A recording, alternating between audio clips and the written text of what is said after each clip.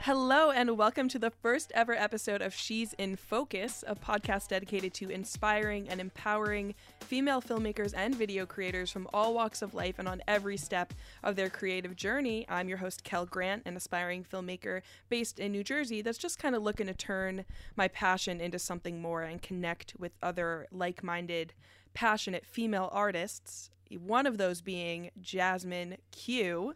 She's a filmmaker and photographer based in Austin, Texas. You know, creates social media ads and videos for brands and businesses. You can check her out at jasminequinones.com or her Instagram at jasmine_Q. She also has a podcast, For Creativity's Sake, which largely inspired this podcast, I'll be honest. And, you know, she's a creative director at Thrive on Life. Oh, dang. She's going a singer. deep. She's a skater. There's nothing she can't do, and she's so much cooler than I'll ever be. So I'm so thrilled to have you on, Jasmine. Thanks so much for being here. Thank you so much for having me. It's super cool to like be on somebody else's podcast, but also like be like on yours, because we've been chatting like so much through like, you know, IG, and like we've never actually had the chance to like speak face to face. But like even when I got on here, I was like, I feel like I already talked to her face to face, you know? I know. I feel like I know you. It's funny because how I met you, or how I found you rather, on social media kind of perfectly summarizes the point of this podcast, right? Like I had asked Alex Gassaway, who's a female creator on YouTube, to point me in the direction of more female filmmakers, diverse filmmakers, and you were on that list. And so I started following you, and I don't think like you noticed me at first, and then through you I actually found Thrive. Okay, so that's how it happened. Yeah, and then I started posting in Thrive, and then you were like, oh, like this girl's legit, and then you messaged me, and it's so funny, and I was like, yeah, by the way, I've been stalking you for a while. And I was like, oh damn, I feel bad as hell now. No, so funny. it was pretty cool. Yeah, I for some reason I thought that you had like found me through Thrive first. Like I didn't know that it was like the opposite way around, which is really cool that you know, she referred my name in that list of people, which is really cool because like she's, you know, she's got a following on YouTube, and she's big on IG, and I thought that was super dope. So that's, you know, that made me feel good inside. So yeah, definitely. That's, you know, that's women supporting other women for you. That's exactly what we love to see. Yeah, hell yeah. All right. So this podcast is about female filmmakers, and it's kind of an exclusive group. I felt like I was so nervous when I first like pitched this idea, because I felt like all the male creators were going to like come for me or something. Yeah, no, they were going to be salty or something. Yeah. Like, girls only. But it's been a boys club for a while, so I think we need something like this. It has been, and it's like, it's so weird, and it doesn't make any sense to me, because I'm like, why is it that I am just for some reason so unable to like come across or connect with as many like women in the creative field as I do men? Like I don't get it, because like I'm pretty sure like we're just as, if not more creative than men. So I don't know. It's interesting to me like that every time I do meet people that are in this industry, it's like usually always a guy, and I don't really get it. I don't know where that like how does that happen? I don't know. And that's the thing, like when I first like went on this venture, I was like, there's gotta be other women who are just as passionate, if not more passionate, you know, as I am about filmmaking and about, you know, making creative content. And, you know, sure enough, I was able to find, you know, a few people on social media, but I had to do so much research and work to get there. It wasn't like laid out for me on a silver platter. Right. Like why? Yeah. It's always like we have to search for them like outwardly, like where are they? Like, can you like reference, like the fact that you had to ask for a list, like that's kind of crazy. Like I don't know, but I'm so happy that like you're doing that, and that cause that's what my podcast was like going to try to be. But I ran into the issue of I don't even know how to book that many female guests. Like I literally was like, I don't know how to find them. I don't know where to go to find them, because I have such a limited circle of like friends who are female filmmakers. So like,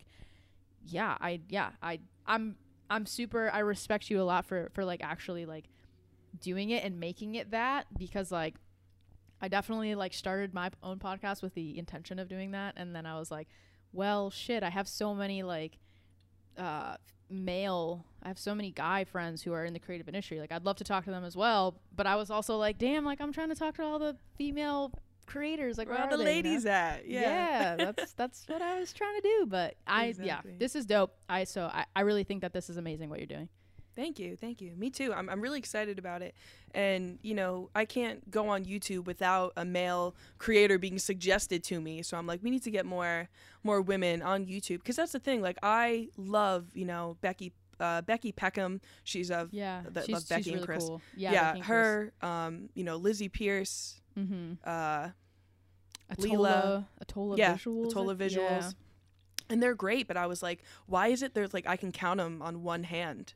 Literally, I was asking myself the same thing. I was like, dude, why? Yeah, seriously, it's like 5 that I follow, and I'm like, yeah, I don't know.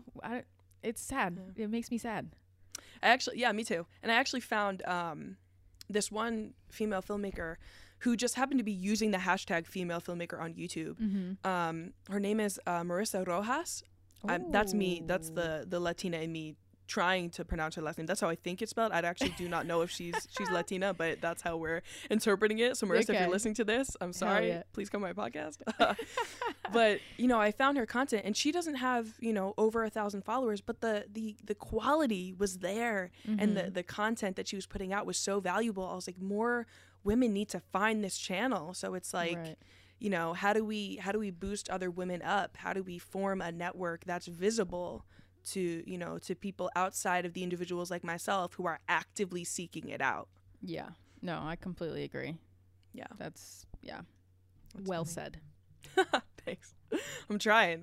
So no, you're doing a great job. I'm like sitting here and I'm like trying to not like, because every time I'm on a podcast now I feel like I feel like I never leave the like interviewer role now, because I'm always like interviewing other people. So I'm like, okay, wait, this is not my podcast. So like, let me just like, let me take a little back seat here, you know? Yeah. Let me drive, please. Yeah. So this podcast is dedicated to female filmmakers. So let's talk about your filmmaking journey. How far along are you on your journey? A few years now, right? Yeah, I was actually talking to someone about this today. I would say that like, I feel like I have like different journeys. Like I have like my professional journey as like a professional, you know, videographer, and I do it for money. That's only been a thing for like 2.5 years. And then prior to that, I was just kind of starting out. But I would say like I started to take video in general seriously, and I started to make it like a really big passion and hobby of mine in like late 2015 or 2016. I was very bad at it. Like I didn't know what I was doing. I was literally terrible. I was using like sometimes I would use my sister's iPhone 6.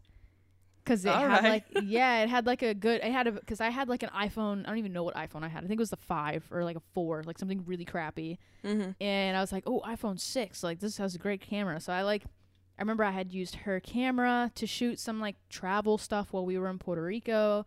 And then I went abroad in when did I go abroad? 2015, I think. No, I lied. 2016, I went abroad, like the beginning of 2016, and I brought those little like Coolpix cameras. Yeah, like those like those mad old ones from like the early 2000s. Like I literally brought one of those, and I was like, I was absolutely amped to make like videos while I was abroad with it.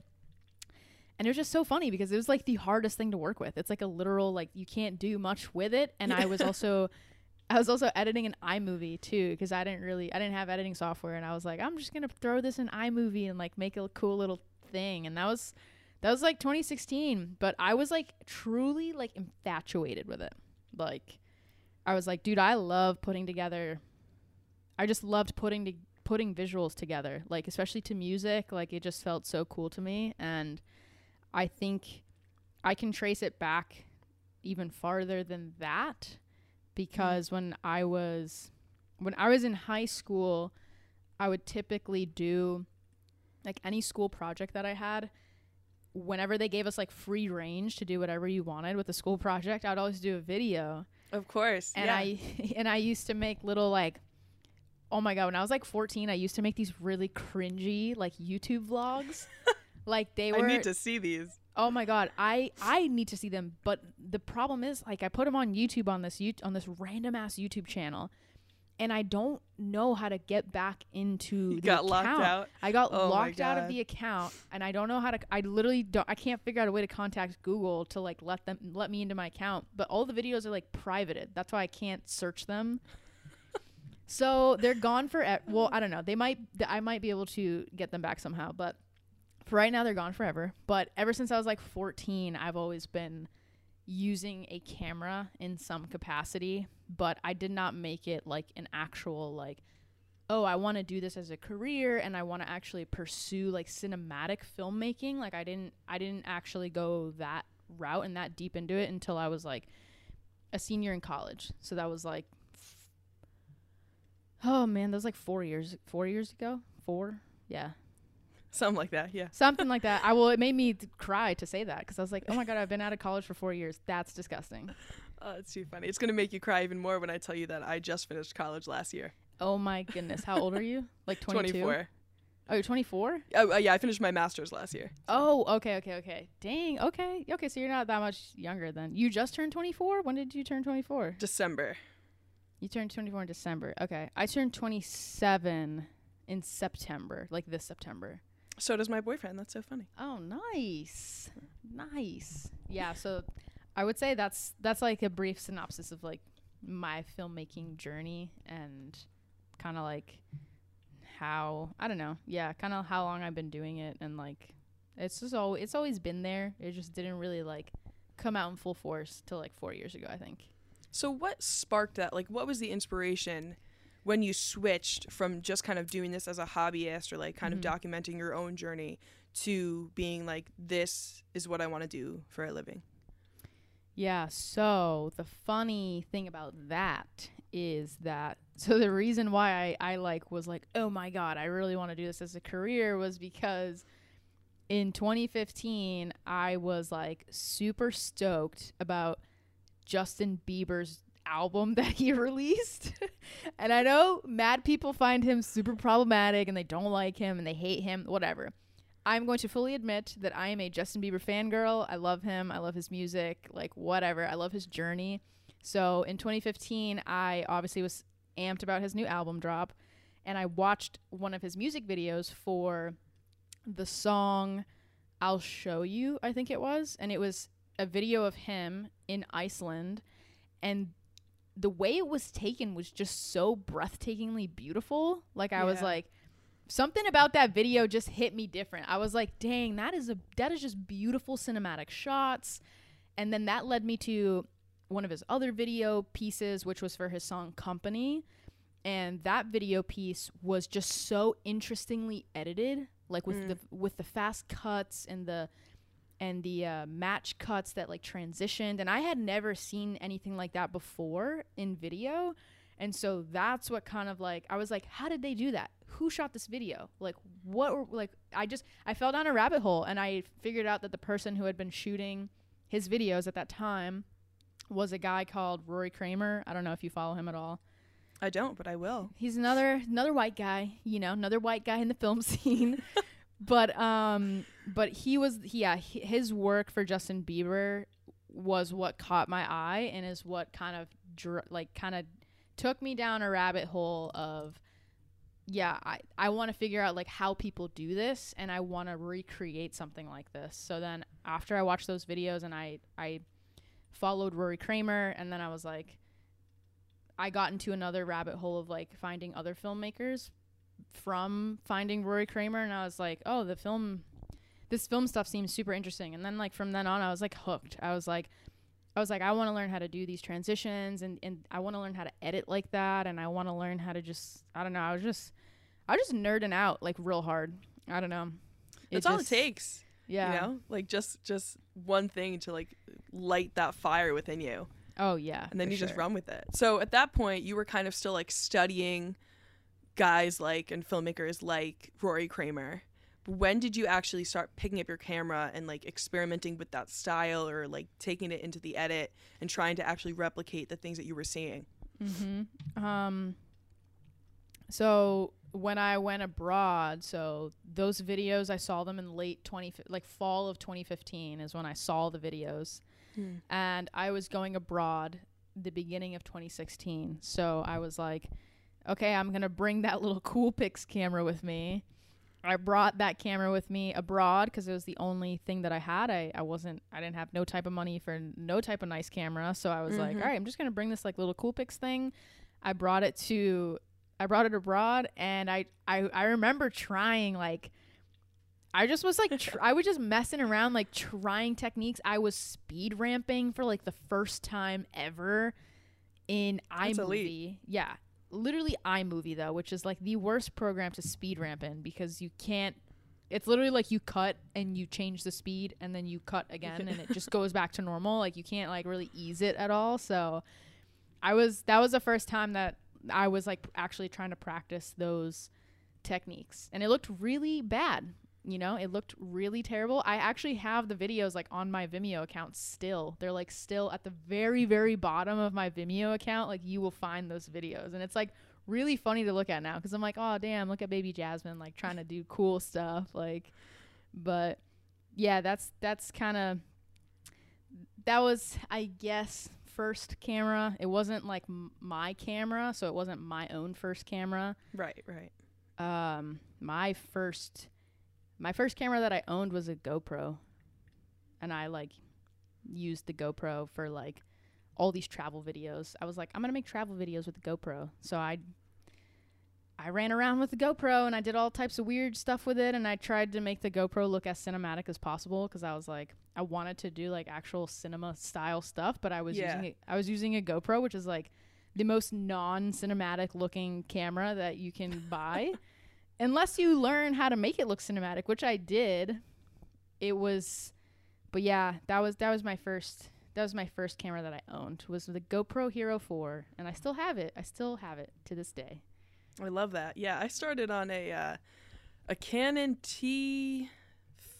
either T3i or T5i Rebel camera. Yeah, I feel like everyone starts with like a Canon Rebel or T series. Yeah, that was back in high school, and thinking back on it now, like I thought I knew what I was doing. I had no idea how to use that camera. It was on auto all the time. Yeah. I didn't understand, composition. I just thought it was enough that I was pressing record. Right. And now I had this footage. I didn't understand anything, dude. Like shutter speed, like girl, I just learned shutter speed last year. I still have to like the 180 degree shutter rule. I have to guide myself through this. It's a weird one to like understand. Like I didn't get it at all, and then I figured out the 180 degree shutter rule, and then I was like, okay, cool. But I still didn't understand. Like I knew that rule, but I didn't understand like what shutter speed was doing. Yeah. And it took me a long time to like figure out like, oh, this is what shutter speed is doing to my image, and now I can play around with my shutter speed if I want to like break that 180 degree rule and like get a different look. But yeah, that took me a while to understand. I feel like there was a lot of camera settings where I was like, dude, I don't know what this means, and I remember I would get frustrated too. I was like, why doesn't my video look like this cinematic masterpiece that I saw online? And it's because I didn't know how to use my camera, like, at all. Yeah, definitely. And I think that sometimes creatives in general kind of get sucked into this trap of, if I buy the gear, the skill will somehow just, like, be bestowed upon me. Because I was working at my university back when I was in college. I was working for the Center of the Arts. And they were like, oh, like, because I studied video production as an undergrad. So I knew the basics of Premiere Pro. I was taking like I learned like 3-point lighting and things like that. Right. But in college, even at that point, I wasn't making, like you were saying, like the cinematic content that I wanted, that I saw on YouTube and that I saw people do. I didn't know how to make that correlation of like, okay, I'm here and I'm, doing standard interview shots, but like they're doing, transitions and making all these like crazy effects, and I didn't know how to get there.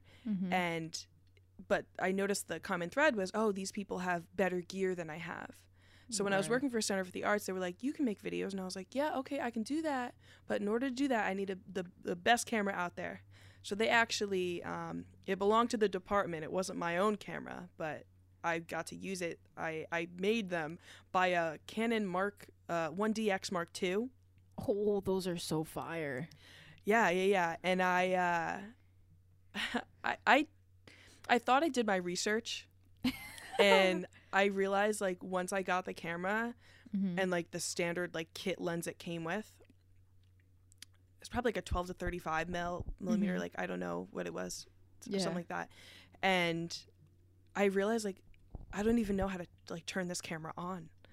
Like, I eventually got the camera on, and then just thought, like, okay, now that I have the camera, I can recreate everything that they're doing. And that was just not the case at all. I was so lost. Every shot I had was out of focus. And I guess at the time I didn't know where to go to find the information to learn how to use the camera.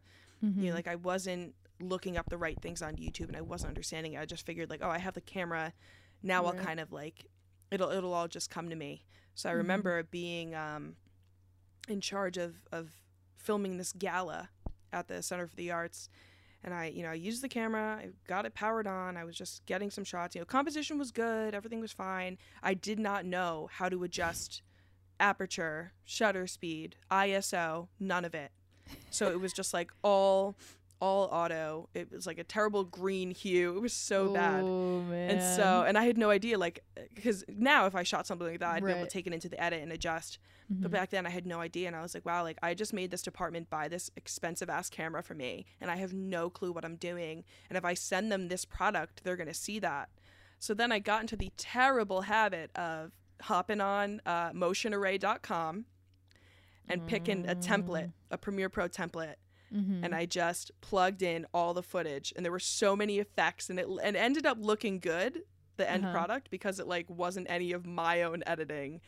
And that's so crazy. There were black and white effects and this and that. Like, I remember feeling so discouraged, because I was like, how am I ever going to be a filmmaker when, like, I went to school for video production and I don't even know how to work this camera?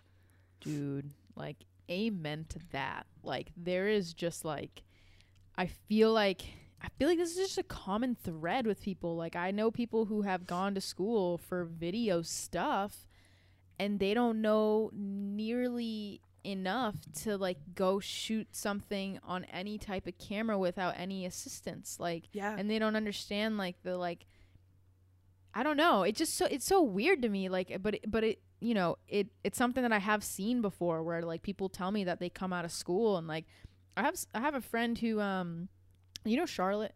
Yeah.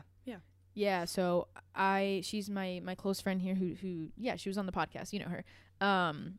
So she went to a school, and she was in, like, a film program, but she never actually learned how to use a camera either. Like, she was more heavy on the editing, so she learned how to edit a lot, but she went through all 4 years of school in a, like, film program, and she never really learned how to use a camera. And I remember her coming to me and being like, hey, can you teach me how to use this Sony camera? It's like a Sony A6300. And it's like, I was like, dang, that's so crazy that you can go to school for 4 years, and, like, they just don't be doing anything for you. I'm like, honestly, it's just wild to me, but it is so true. Like, going back to, like, what you were saying before about, like, the whole gear thing, like, that's exactly how I felt too when I first started shooting. Like, I remember I worked for a TV station in my junior year of college, and during during my time at the TV station, they let me use a Panasonic GH4.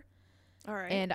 And I was like, Panasonic GH4 looks so good. Like, I saw videos shot with the Panasonic GH4, and it was tight. It looked amazing. And then I took the camera and I went out and I tried to shoot something, and I was like, this looks like trash. Like, why? Like, I literally thought that if I just had the camera in my hand, I would magically be able to, like, create the most cinematic image ever. And that's just so far from the truth. It's, like, actually insane.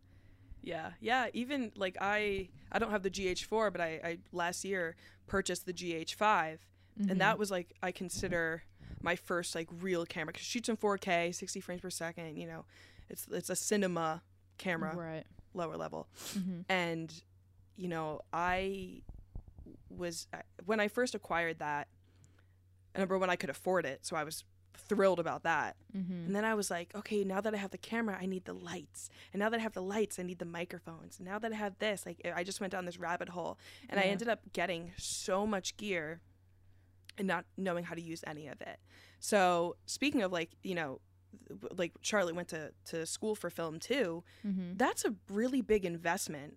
I spent, you know, so much money and so did she, to go to school to learn the skills that would make me leave college a filmmaker. And it failed us in that way. Yeah. And I think some of it is on the individual. Like, I should have been, you know, out practicing more, or like seeking out peers we would work on like independent projects and things like that. But a lot of it is also on the faculty to provide you with the tools that you need and to point you in the right direction, because that's the thing. Like, a lot of my professors the last time they were in the industry was decades ago. Right. And if you gave them a Panasonic GH5, they wouldn't even know how to turn it on.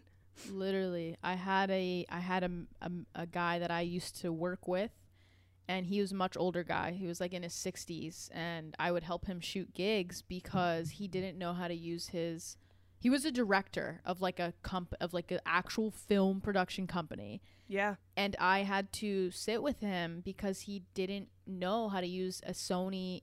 He had a Sony A7R II, and he literally had no clue like how to use it.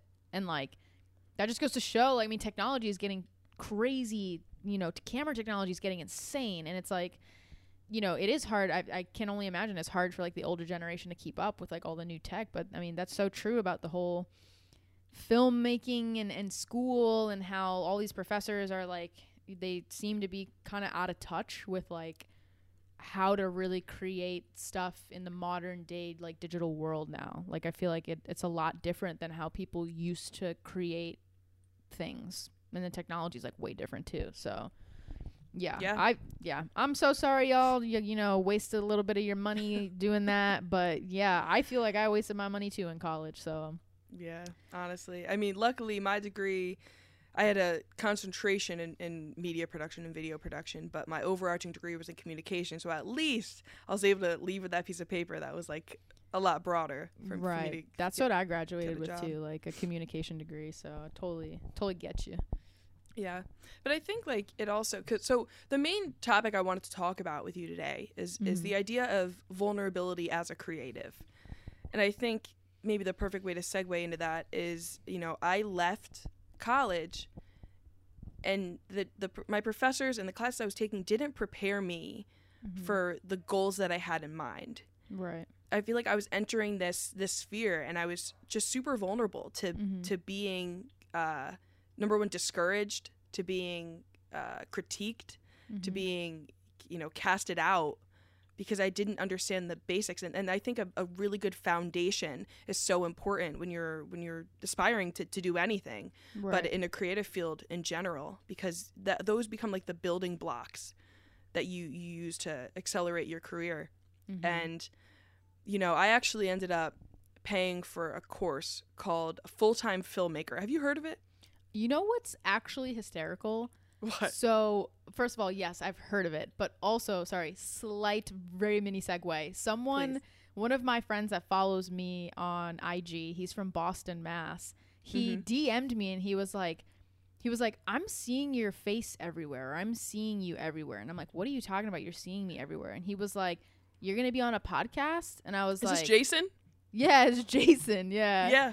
Yeah. He was like, he DM'd me. He was like, you're going to be on a podcast like for female filmmakers. And I'm like, how did you know that? I was like, I was like, I didn't promote it yet. And I didn't say anything. Like, I didn't know if you had. So I was like, oh, do you know Kel? Like, and he was like, no, I saw, I don't know. He just segued. He was like, yeah, I saw it in the Full-Time Filmmaker group.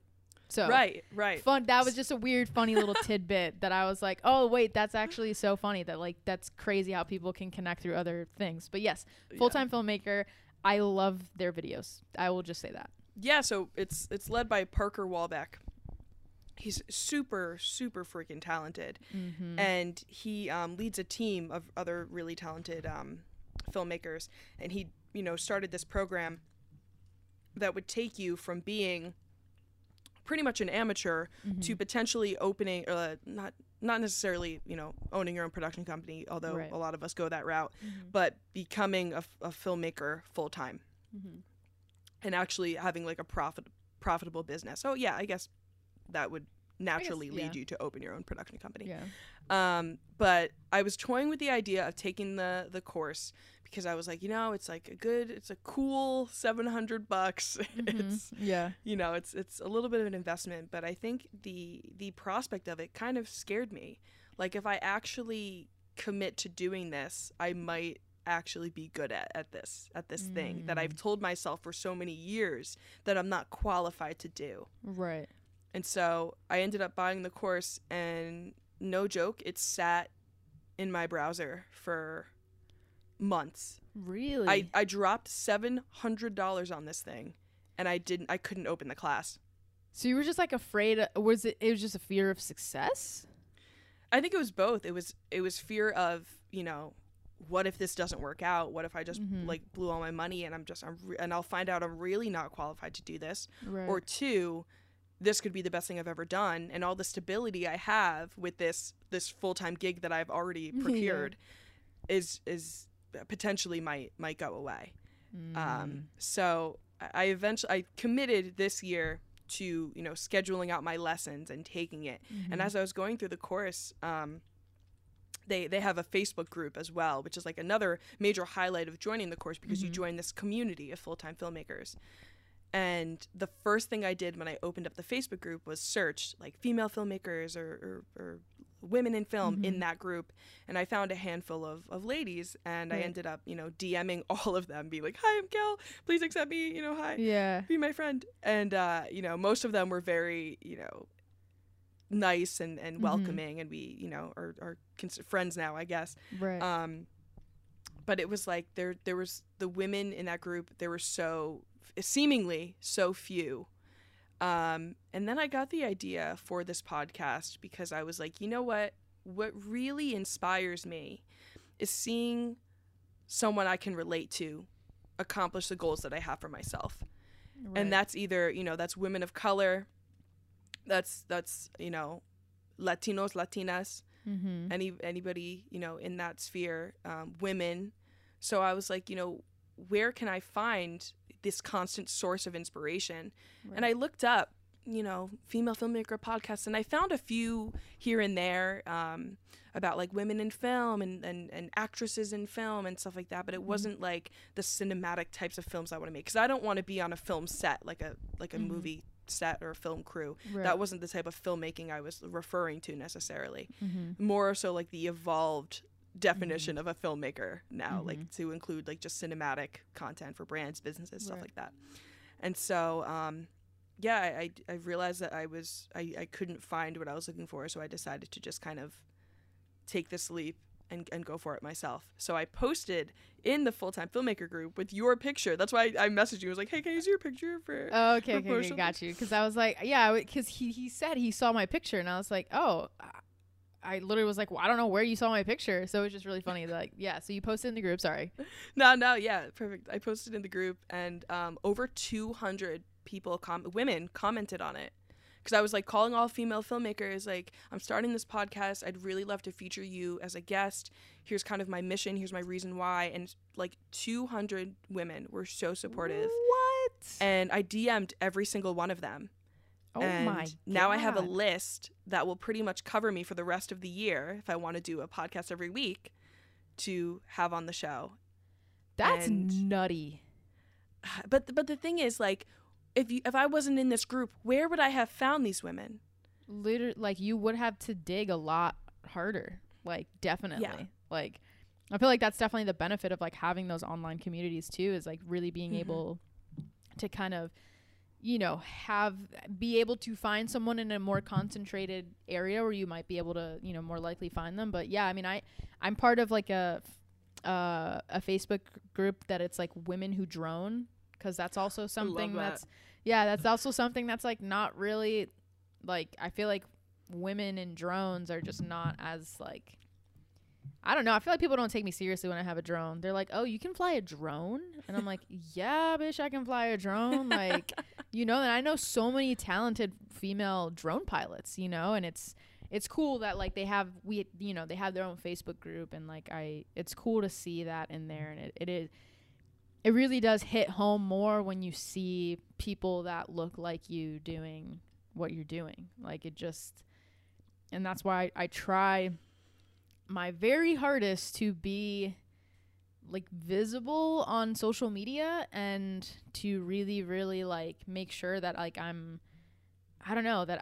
just there to, like, this is what I'm doing, this is what I struggle with, this is me, this is my identity, what I vibe with. And, like, I just feel like that's so important. And sometimes I get all up in my head because I'm like, I get so self-conscious that people are like, what is Jasmine doing? Like, does she think she's an influencer? Like, blah, blah, blah, blah, blah. Like, you know what I mean? Like, just stupid shit like that, like, sometimes people will say to me as, like, a joke.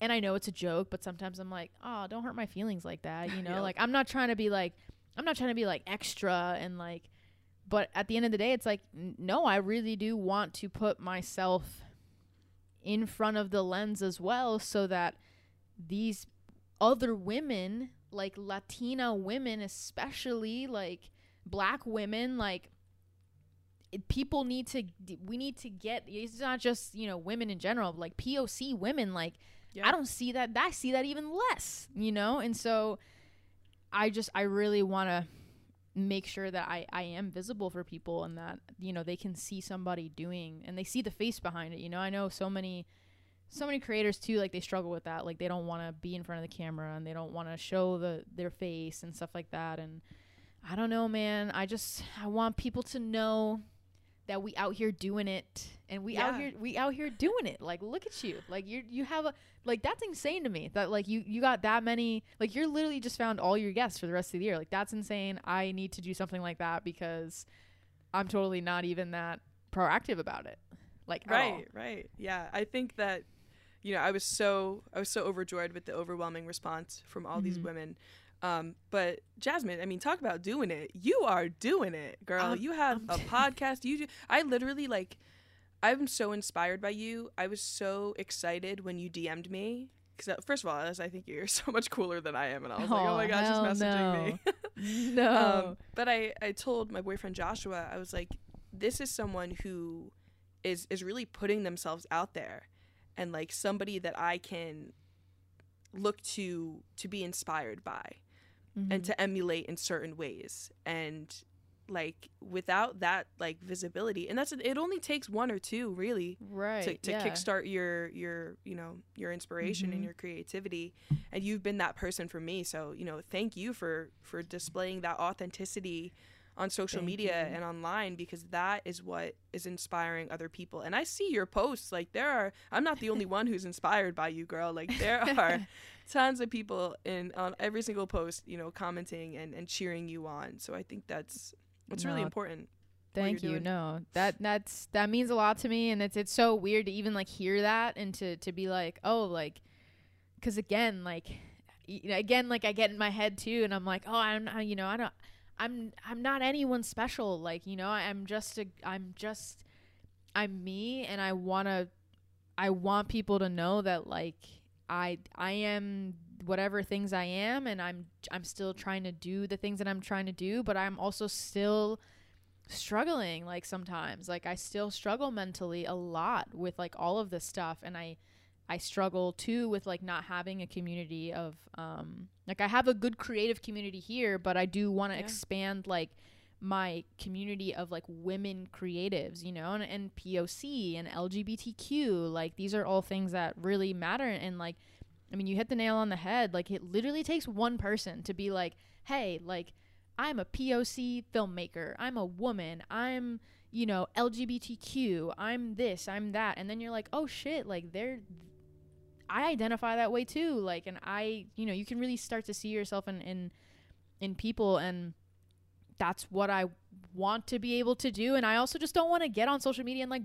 BS people, you know, like, you know, I work really hard to be really good at my craft, and I'm glad that people can see that, and I'm glad that people are inspired by my work. But I also want to be transparent, you know, with my own journey and the things that like I struggle with. And, you know, I have the same, you know, I've been doing this like 4 or 5 years, and I still have the same, I still fall into those like self-doubt, like I'm not good enough at this, like I'm not going to progress as much, or like I'm never going to be as good as like some white dude on YouTube, you know what I mean? Like I stay getting in my head with like stupid things like that. And I'm like, honestly, like if I did get on YouTube seriously, like I could fucking I could do the damn thing. And I know that I could.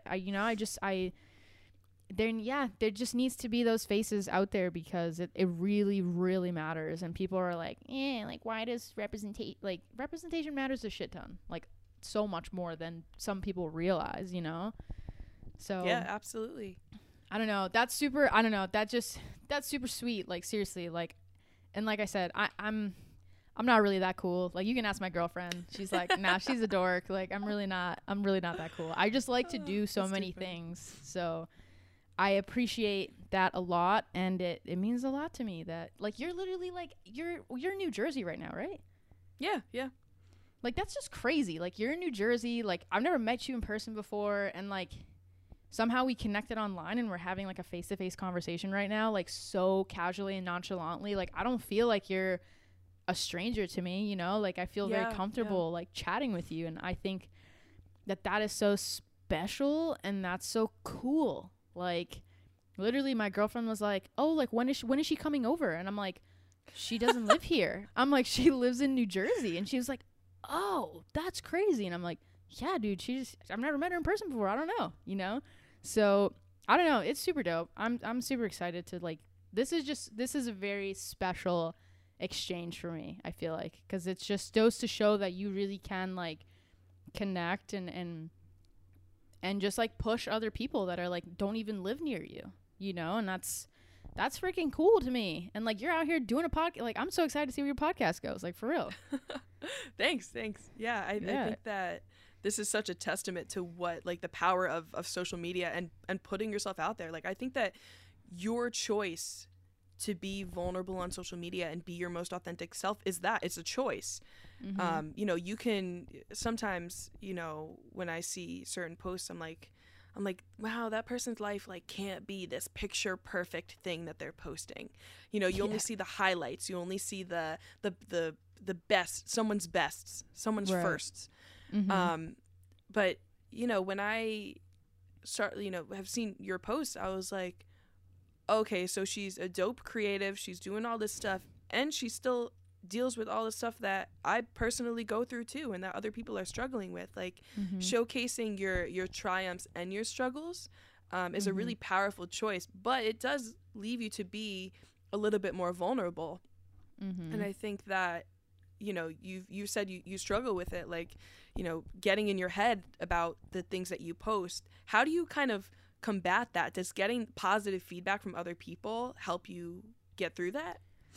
Yeah, I think that honestly, like sometimes when I post stuff, like I get scared to post it because I'm like, not because I feel like, not because I'm afraid to share it. I'm just afraid that like people will like, I don't know. I think I have that whole thing in my head where I'm like, people are going to start to label me as like, you know, very, you know, why are you writing long ass captions, Jasmine? Like you're a fucking influencer now, you know, like I'm afraid of being judged by the people who it's not for, you know, but I think that that's a really big mental switch that like we have to have, is that not everyone's going to like your stuff. Like not everyone, I'm sure as hell, like there's people that scroll right by my shit and they're like, nah, don't really feel like reading that, or I don't care. Or like I've had, you know, people unfollow me as well, you know, and like, I think you kind of have to make that mental switch that like you're not going to make content that's for everyone.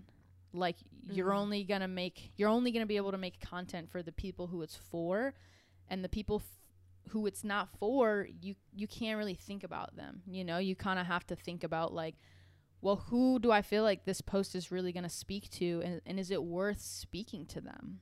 Like, you know, and anytime I have done it, like, even though I do sometimes get in my head about it, I always get a handful, if not like even just one person. I always get at least one person that messages me and they're like, hey, I read your post and like, damn, dude, I feel the same way, like blah, blah, blah. And like, you know, and I get people who genuinely come into my messages now and they'll ask like very vulnerable questions. Like, how are you doing what you're doing? And how do you deal with XYZ things? And I think that, you know, I think that being vulnerable leaves the door open for like conversations that, you know, usually don't have a space online, because people don't want to talk about how they're messing up, and people don't want to ask, some people don't want to ask questions even because they're like, I don't want to look stupid. Like, I don't want to ask a question in a Facebook group and look dumb. Like, some people just want to have that like one-to-one conversation. And I think, I don't know, I have to remind myself that it's, what I post will at least resonate with one person. I can at least count on that it'll resonate with one person, and that should be enough, you know? And to that person, you know, it could mean a lot. And, you know, I think that there's also, you never know who's watching also. Like, some people might not even like or comment or message you at all, but they're still reading and watching. And I've had people message me like out of the blue and be like, I've been watching your journey for like 2 years. And I'm like, you have? Because, you know, you never comment, you never message me, but it's so cool that they'll come out of the blue like 2 years, you know, later, and they're like, yeah, I just wanted to let you know that like I've been watching you I've been watching your stuff for 2 years, and it's really cool, and I really resonate with it, and like, thank you for posting whatever you're posting. And I'm like, see, like, there's always someone who's gonna relate. So you can't, you know, you can't think about the people that the content's not for. And I think that's a really hard lesson that I've learned, because I always want to be liked by everybody, and I always want to feel like everybody likes my stuff, you know. And like, that's that validation that we need. And like, I'm not immune to that. Like, I need validation too in some form. And so, but I gotta just get in my head and be like, you know, just stop that. Like, just post it. There's going to be one person that resonates, and lo and behold, here we are. This is what happens.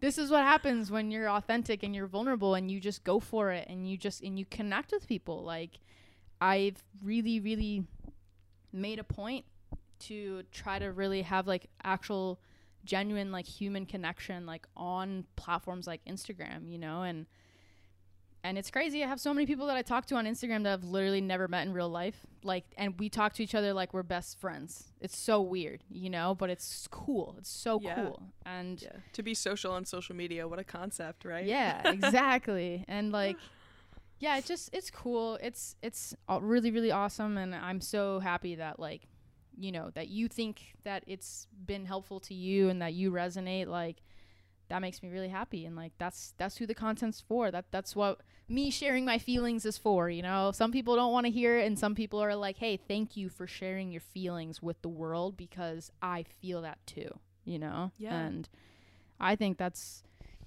I don't know.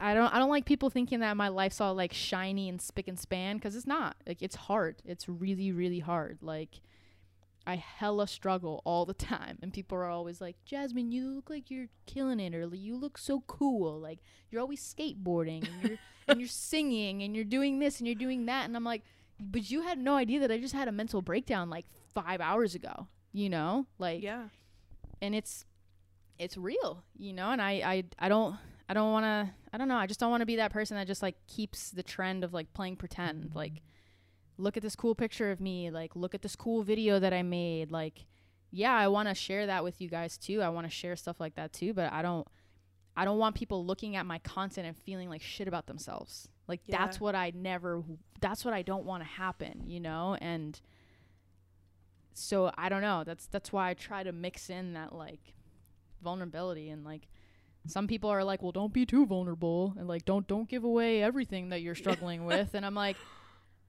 well, it but also why not at the same time?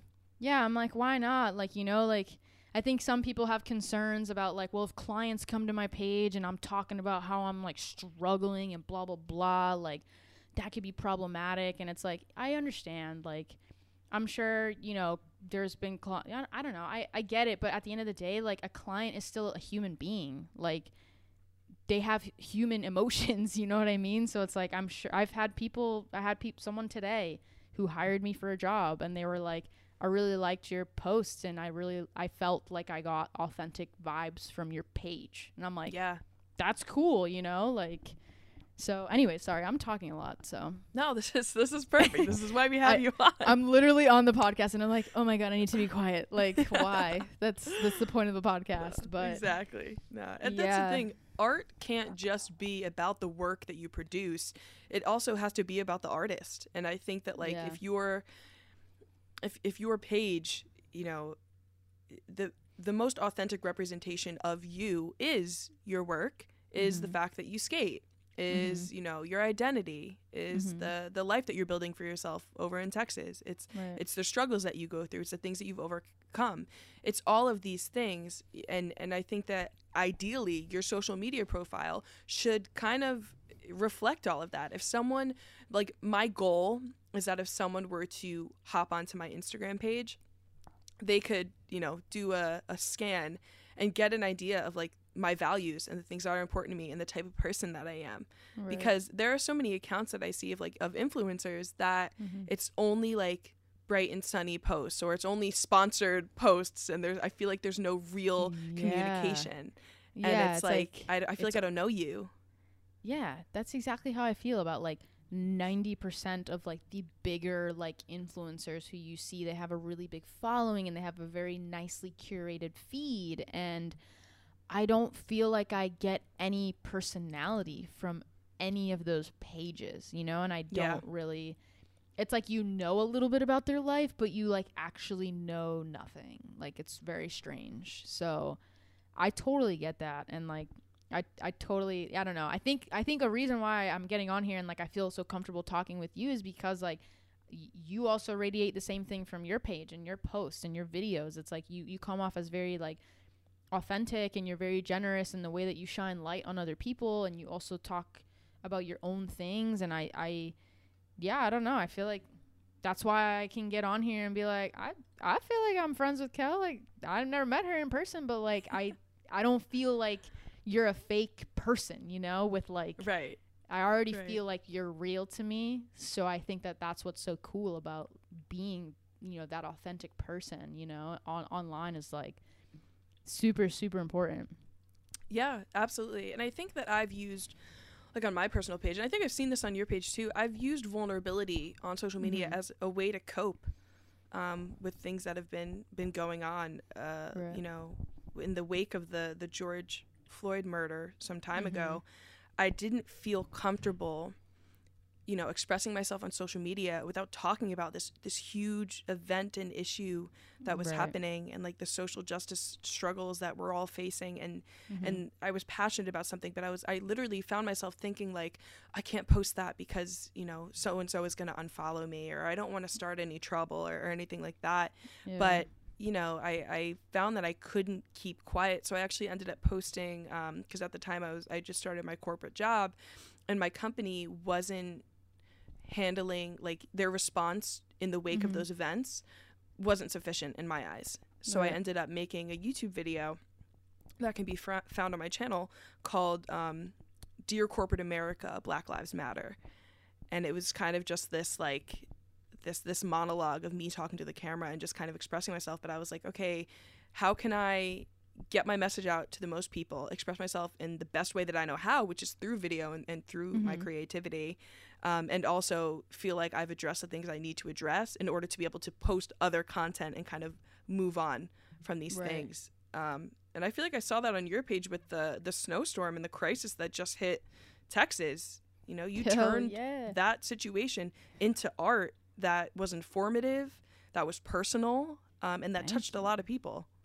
Yeah, that was crazy. Like, I literally got the inspiration to like do that video like the day I got water back. I think it was like finally we were seeing the light at the end of the tunnel, and I was like, I haven't edited anything for like 2 weeks because the week before that I had COVID, so that was like not a great time for me. So yeah, that Texas winter storm was insane, and I really felt compelled to like really make something out of it. And it was really cool because so many people were like, oh my god, this is such a great representation of like the week, and like I had so many people share it, and it was really cool. It's really cool when you can make something and like people it just hits them, and I'm like, that is the beauty and the power of like art and like video and photo and like any other medium of like expressing yourself, is like you can just make something and people are like, damn, like this actually made me feel something. And like I think that's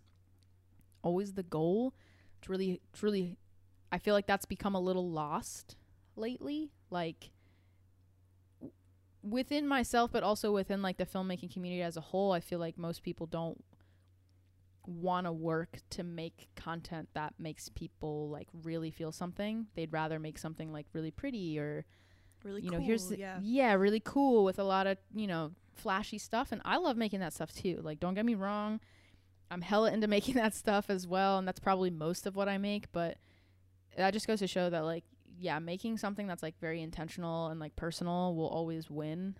You know, it'll always be more memorable, like for sure. So yeah, it's also that like storytelling aspect of it too. Like the shoe promo that I did got a lot of attention on my Instagram, but not nearly as much attention or feedback as like the personal video that I made on my birthday, just kind of encapsulating what this past year has meant for me, the progress that I've made, the struggles that I've gone through. And that's the thing, no one's gonna look at that shoe video or that product video and say, I know Kel better because I watched this video. But they're gonna watch the birthday video and be like, wow, you know, I feel like I know her. That was such a great quote right there. That's so true though.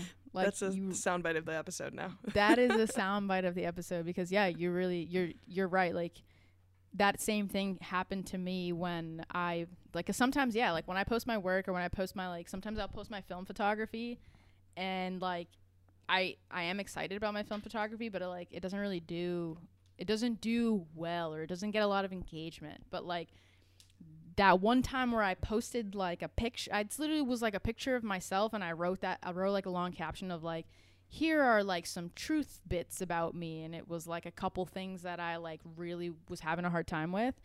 And that post got so many comments and likes and shares and like personal messages to me. I even had someone email me. Like they literally they emailed me and they were like, hey, your post the other week, by the way, like I really liked the post that you made the other week. And I was like, see, like that's just that's what's crazy, is like like we're always going to connect on a human level with shit that's just way more vulnerable and personal and authentic, and it shows clearly, you know. And like, yeah, we're gonna love those cool videos, and like it's gonna capture my attention for like 10 minutes, but like more often than not, is it gonna leave an impact on your life? Really? Are you gonna be like, I'm thinking about that, you know, at night, you know? Like, not really. Right. Like, not for the most part. So I think, yeah, I don't know, I think just kind of trying to marry the two of like making something that's really cool, but also making something that's like has that really emotional value for people, like where they get to know you as a person. Like, I feel like I know Kel, I feel like I know Jasmine better because of this piece of work that they released, or this whatever they released. And like, that's such a good way to put it. That was a good way to put it. Yeah, you better hella soundbite that one. That's too funny. I think that's just the balancing act of social media, though. It's, you know, finding that middle ground of like, okay, I'm still a creative, I still need to make money by the work that I produce, exactly. But I also want to work on personal like passion projects and also share personal things about myself, so that the people that I work with will hopefully know and accept me for who I am. Because that's the thing, I think if you think about your business as purely transactional, it's not going to matter how you represent yourself, and to the business, it's not going to matter to them either.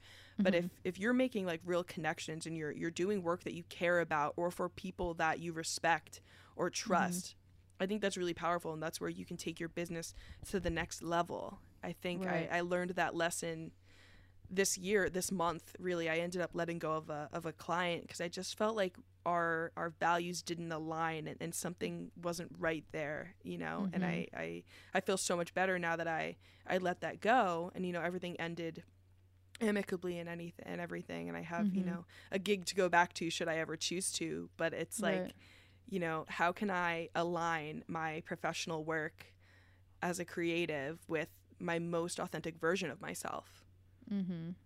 That's so true. Yeah, no, that's exactly right. And that's kind of where you'll definitely feel the most like happy and fulfilled. And like you will also just be able to do better work because you will actually enjoy the process, and you'll enjoy the people that you're working with, and you'll feel like, oh yeah, like this is something that I'm excited to put together, and like because I believe in it, and like I believe in this person that I'm working with. And that's really hard, man. Like I struggle with that too, because there's some stuff that I'm like, I don't really feel like I align with it that much, but at the same time, I'm like, sometimes I can't say no to a big paycheck, you know? Like, your girl has to do what she got to do, and girl got to eat. Yeah, but it is really hard to like find that balance, and I think that is super important to kind of have those like really good long-lasting client relationships. It's like really about like, are we a good fit? Like, it's like matchmaking, dude. Like literally, like working with a client is like straight up just sometimes like matchmaking. Like, are we going to be compatible as, you know, doing this project? Because if not, it's going to be hell for both of us. Like, it's not going to be fun. Like, you're probably not going to get a really nice product because I wasn't that excited to do it, because I don't really mess with you like that, you know? And it's always a little balancing act for sure. For sure. Yeah, definitely. I think I'm in a fortunate position, and a little bit of a different position than you are, because this is your, you know, filmmaking and producing content is your main gig, if not one of your main gigs. And for me, I have my full-time corporate job. I have the flexibility to pick and choose what clients I work for and what projects I get to work on. So I haven't decided if I want to do filmmaking full-time, because I love the flexibility to be able to create the projects that I want to create. And if I have to rely on like, oh, I need this to like pay my bills, then I feel like I'm going to stress myself out, number one.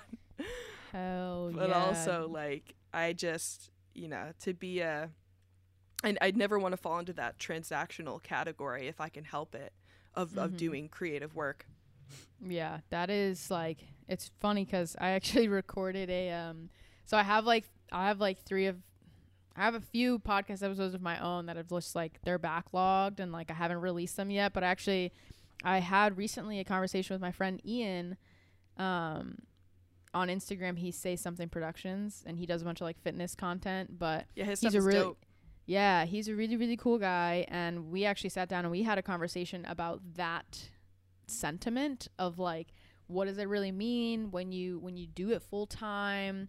You know, what are the pros? What are the cons? And I know that, you know, in that episode, I won't give the episode away too much, but we did have a little bit of back and forth of like, you know, there are cons to, while it does feel nice to be full time be doing what you love, like there are cons to that. Like I've experienced them. I get burnt out, and you really do end up placing a lot of burden on your, not burden, but you end up placing a lot of pressure on your creativity. And I think for some people that can really start to wear on their love for it. And yeah, it's hard. It's tough. So I definitely, like, if you would have asked me that question like 3 or 4 years ago, like, oh, like, or not question, but like if you were to bring that up 3 or 4 years ago, I'd be like, yeah, totally, like go freelance, like don't even think about it, like do what you love, follow your dreams, your passion, whatever.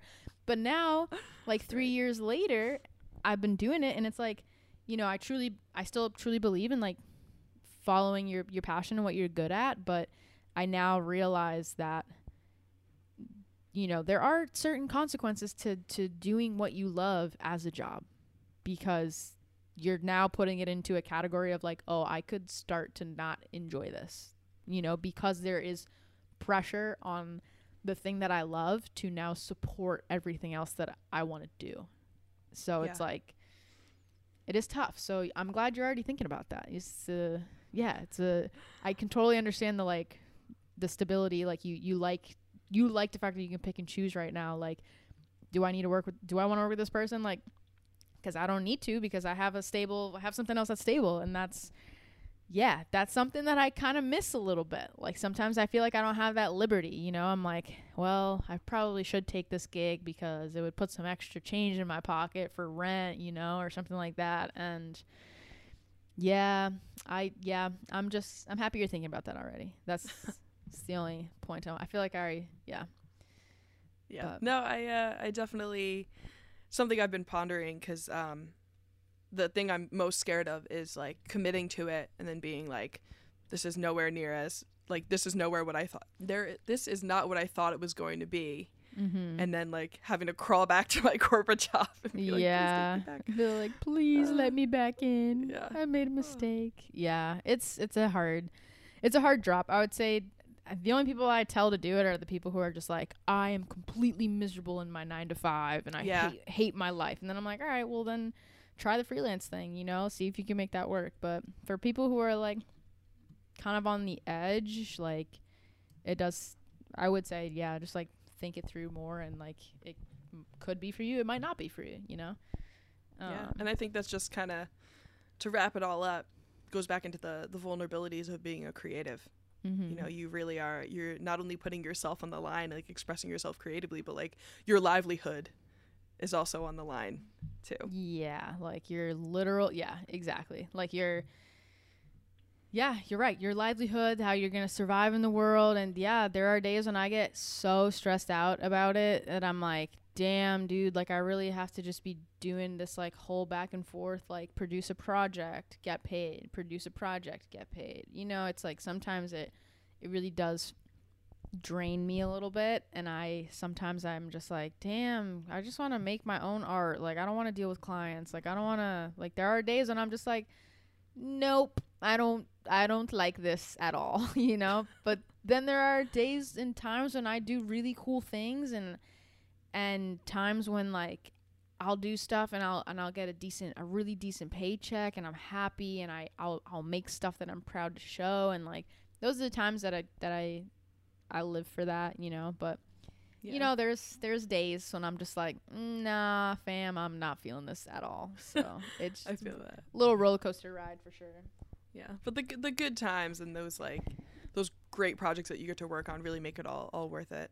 Yeah, usually it does. It does. Yeah. I think at the end of the day, I'm like, you know, no, I know I'm going somewhere. Like, I have to just keep pushing, you know, and like there's plenty of times when I'm like, damn, I want to give up. Should I get a 9 to 5 job? Like, I literally have asked my girlfriend that like a million times. I'll like look her straight in the face and be like, should I just get a 9 to 5 job? Like, is this wrong? You know? And she always looks at me and she's like, I don't think you're gonna be happier in a 9 to 5 job. Like, that's just not you, you know? And like, I'm like, okay, yeah, you're right. Like, it's not me, so I'm gonna have to make this other thing work. And I kind of have to realize that like, work is work, no matter if you do what you love, no matter if you're at a, you know, something that you're not totally in love with. Like, work is always work. So at some point or another, you're not gonna want to do it. Like, so you know,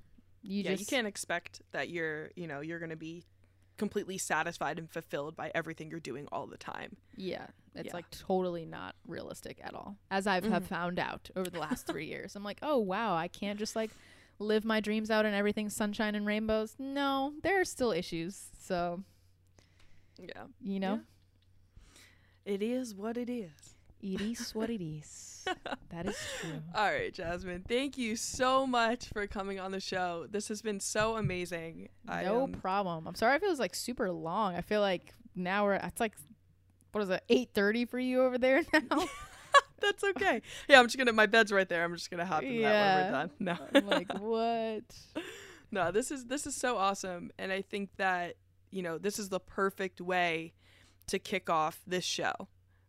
You know, you're someone who really inspires me, and I'm so excited for other female filmmakers who will listen to this podcast to find you and for you to, you know, find this community that we've all been searching for.